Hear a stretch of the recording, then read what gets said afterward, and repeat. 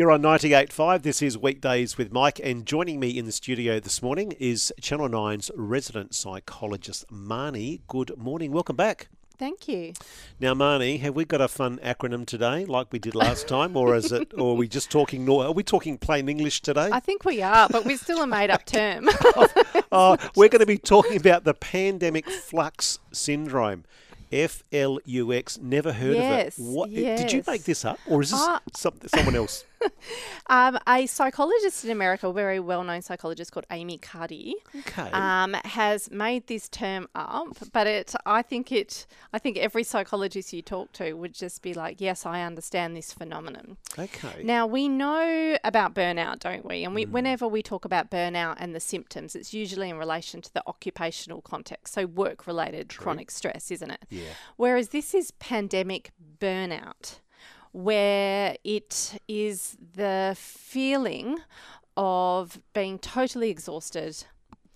You're feeling quite frazzled. You can't think straight, so you've got your brain fog. And you're almost in that feeling where you're wanting a change in life, but there's so much uncertainty going on in the world that you can't quite do it and you don't know what to do. So it's a state of flux or limbo, or almost a stagnancy. I don't know if I just made that word up, stagnancy. I think, that's a word. Like a mental stagnant state where you're like, I want to do this and I want to do that, but I'm actually too physically tired to do it because of everything that's been going on with the pandemic. But then I'm not allowed to do so many things in society to make my dreams happen. So I'm just in this flux state. So you actually feel it physically? Yes. You feel tired, you feel... Yes. What about motivation? Is it hard to even get thinking about getting motivated for work and everything? Yeah. So exactly the same symptoms as burnout, and what psychologists are noticing, particularly in, at the beginning of the year, a lot of people are quite energized, aren't they? They've had a bit of a break. It's true. And they're creating, their goals, and they're like, what dreams do I want to achieve this year? Whereas I think a lot of people have crawled into January and February and they're almost like, there's lots of things I want to do, but I don't think I can do them. And also I'm really tired and, I don't feel very productive. I think a lot of people could relate to this, and it's sometimes hard to know whether, is this just me? Like, am I just feeling this way? Or is it probably more, do you think it's more common than we may think? Yes. And it's almost, we're over 2 years down the track now, aren't we? Yeah. And this is what we need to watch, is that we don't start becoming this new type of person, because these things creep up on us. And burnout particularly does, and I find that with a lot of clients, where they will come and get help only when they reach breaking point, but the signs have been there for a very long time. Okay. Yeah. So I think, if you're feeling like you're exhausted and you're normally quite creative, or you're normally quite energetic, and now you're feeling like you're not, that might suggest that you just really need to take a bit of a break and start looking after yourself. Which we've spoken about. I'm just thinking back to a previous conversation we had about taking a break. Yes. It all kind of intertwines a little bit as well, doesn't it? Well, it does. Yeah. I think there's some fundamentals in terms of what we as human beings need to be doing on a regular basis to look after our mental and physical well-being. So I'm just thinking, if you're listening today and you can identify with that, what's some of the things that people could take action today to try and sort of work through that, I guess, or improve it? Yeah, I think if you're feeling like you've got low energy and you're coming up with some kind of more negative emotions that you're feeling, almost flip those emotions. So if you're thinking I'm exhausted, you want to feel energized, don't you? So flip the negative emotions into what you really want to be, and then say to yourself, what actions or behaviors can I take today, even if it's for 5 minutes, that will make me feel better. So for example, it might be I want to feel energized. It might be I'm going to take a nap today, or I'm going to do some laps in a pool because that energizes me, or I'm going to sit in my car on my lunch break and just put some headphones on and just do a 10-minute meditation. So what can you do to energize yourself? If you're feeling disconnected, what can I do to connect? Yeah, Can I okay. ring a friend? Can I organise a coffee date? Right. Can I, organise a barbecue with a friend? So do something on purpose to shift how you're feeling. Yeah. We've often spoken about it, and it's being deliberate, isn't it? It's Yes. being deliberate, and I know you've Yes. mentioned before about it becomes a bit of a daily discipline as well. Well, it's a doesn't daily discipline, a daily ritual.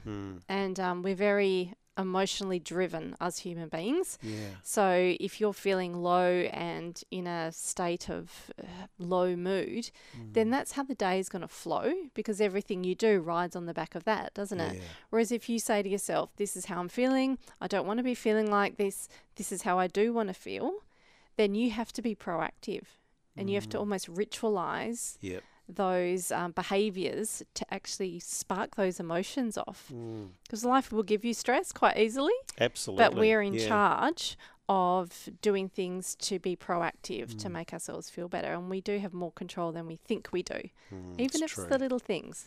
Does it help, Marny, having if you've got someone else, maybe in your family or a friend that's almost going through a similar kind of emotion regarding this flux syndrome that you're talking about? Does it help to sort of buddy up with someone to kind of help each other? Is that a strategy that could work? Oh, yes.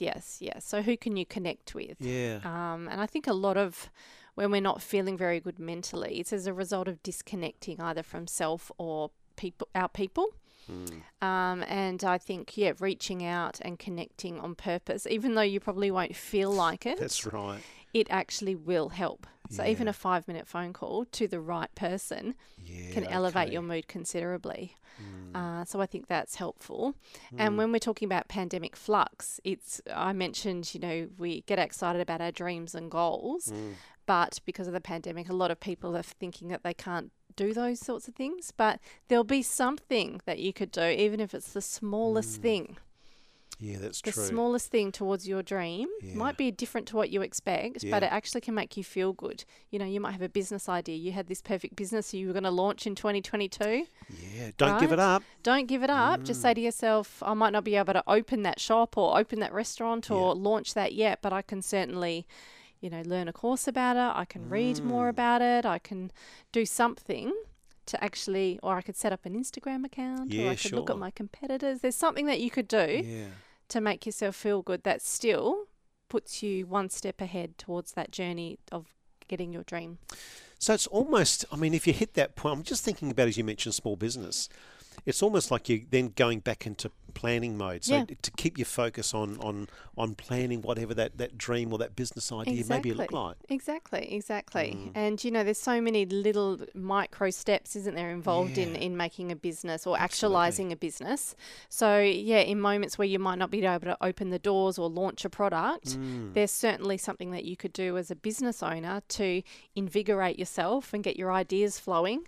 And even, again, I know being a psychologist, I'm always back to self-care, but our businesses are an extension of us, aren't they? So the more self-care and the more you look after your own well-being, it's going to flow into your business. So good. Marny, we are out of time once again. Really appreciate you coming in. I'm looking forward to the next acronym. Okay, I'll see what I can come up with. We're almost creating this long list of words, made-up words, Yes. but there's so many to talk about, isn't there? We'll catch up next Lovely, time. thank you. My guest in the studio this morning has been Channel 9's resident psychologist, Marny. You are on 98.5.